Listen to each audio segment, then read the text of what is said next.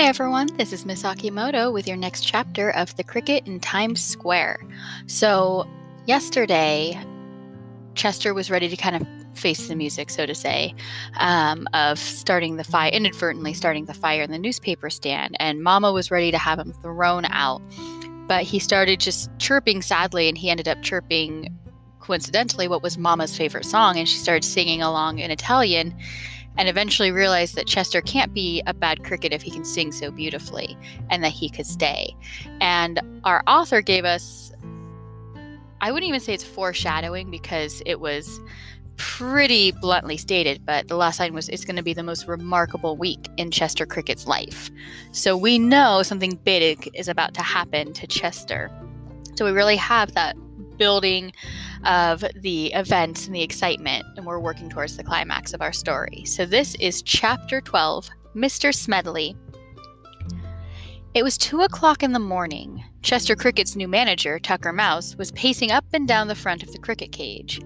Harry Cat was lying on the shelf with his tail drooping over the edge, and Chester himself was relaxing in the matchbox. "I have been giving the new situation my serious consideration," said Tucker Mouse solemnly. "As a matter of fact, I couldn't think of anything else all day. The first thing to understand is, Chester Cricket is a very talented person." "Hear, hear," said Harry. Chester smiled at him. He really was an awfully nice person, Harry Cat. "The second thing is, talent is something rare and beautiful and precious, and it must not be allowed to go to waste." Tucker cleared his throat. "And the third thing is, there might be, who could tell, a little money in it, maybe?" "I knew that was at the bottom of it," said Harry. "Now wait, please, Harry, please, just listen a minute before you begin calling me a greedy rodent," said Tucker. He sat down beside Chester and Harry. The newsstand was doing lousy business, right? Right? If the Bellinis were happy, Mama Bellini wouldn't always be wanting to get rid of him, right? Right? She likes him today because he played her favorite songs, but who could tell how she might like him tomorrow? "And also I'd like to help them because they've been so good to me," put in Chester Cricket. "But naturally," said Tucker. "And if a little bit of the rewards of success should find its way into a drain pipe where lives an old and trusted friend of Chester, well, who is the worst for that?" "I still don't see how we can make any money," said Chester. "I haven't worked out the details," said Tucker, "but this I can tell you. New York is a place where people are willing to pay for talent. So what's clear is, Chester has got to learn more music. I personally prefer his own compositions. No offense, Chester." "Oh no," said the cricket, "I do myself." "But the human beings," Tucker went on, "being what human beings are, and who could blame them, would rather hear pieces written by themselves." "But how am I going to learn new songs?" asked Chester. "Easy as pie," said Tucker Mouse. He darted over to the radio, leaned all his weight on one of the dials, and snapped it on.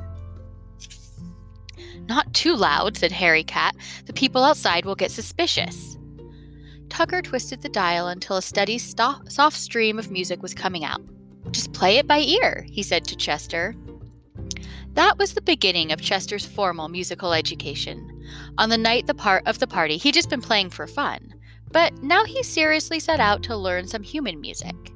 Before the night was over, he'd memorized 3 movements from different symphonies, half a dozen songs from musical comedies, the solo part for a violin concerto, and 4 hymns, which he'd picked up from a late religious service. The next morning, which was the last Sunday in August, all 3 Bellinis came to open the newsstand. They could hardly believe what had happened yesterday, and they were anxious to see if Chester would continue to sing familiar songs.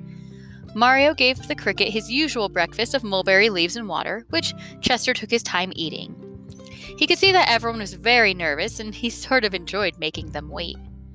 When breakfast was over, he had a good stretch and limbered his wings. Since it was Sunday, Chester thought it would be nice to start with a hymn, so he opened his concert with Rock of Ages.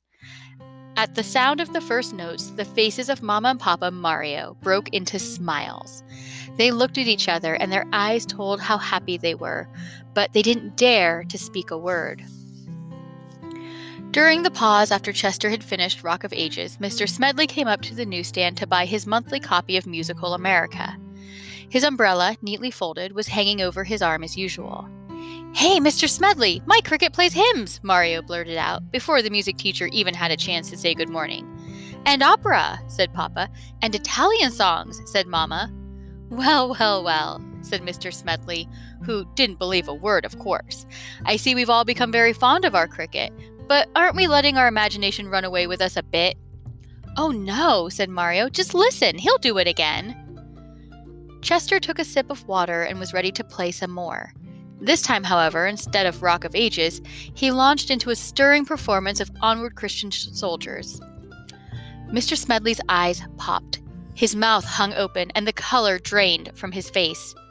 "Do you want to sit down, Mr. Smedley?" asked Papa. "You look a little pale."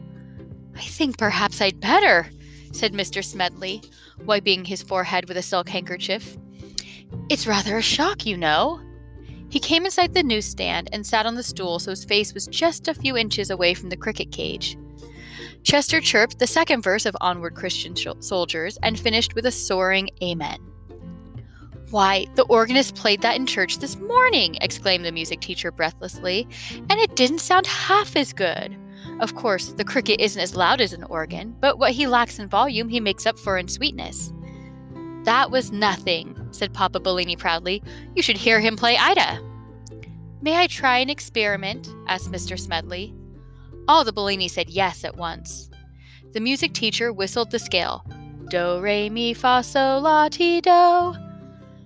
Chester flexed his legs, and as quickly as you could run your fingers up the strings of a harp, he had played the whole scale. Mr. Smedley took off his glasses. His eyes were moist. "He has absolute pitch," he said in a shaky voice. "I have only met one other person who did. She was a soprano named Arabella Heffinger." Chester began to play again. He went through 2 other hymns he had learned, the Rosary and A Mighty Fortress is Our God, and then did the violin concerto. Naturally, he couldn't play it just as it was written without a whole orchestra to back him. But he was magnificent, all things considered.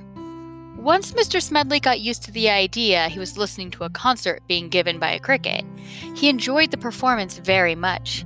He had special praise for Chester's phrasing, by which he meant the neat way that the cricket played all the notes of the passage without letting them slide together. And sometimes, when he had been deeply moved by a section, the music teacher would touch his chest over his heart and say, "That cricket has it here," meaning that he's playing from his heart. As Chester chirped his way through the program, a crowd collected around the newsstand. After each new piece, the people applauded and congratulated the Bellinis on their remarkable cricket. Mama and Papa were fit to burst with pride. Mario was very happy too, but of course he had thought all summer that Chester was a very unusual person. When the playing was over, Mr. Smedley stood up and shook hands with Mama, Papa, and Mario. "I want to thank you for the most delightful hour I have ever spent," he said. "The whole world should know of this cricket." A light suddenly spread over his face. "Why, I believe I shall write a letter to the musical editor of the New York Times," he said. "They'd certainly be interested." And this is the letter Mr. Smedley wrote. To the musical editor of the New York Times and the people of New York. "Rejoice, O New Yorkers, for a musical miracle has come to pass in our city. This very day, Sunday, August 28th, surely a day which will go down in musical history, it was my pleasure and privilege to be present at the most beautiful recital ever heard in a lifetime devoted to the sublime art, music, that is. Being a musicologist myself and having graduated with honors from a well-known local school of music, I feel I am qualified to judge such matters, and I say without hesitation that never have such strains been heard in New York before." "But who is the artist?" the eager music lover will ask. "Was it perchance some new singer just lately arrived from a triumphant tour of the capitals of Europe?" No, music lovers, it was not.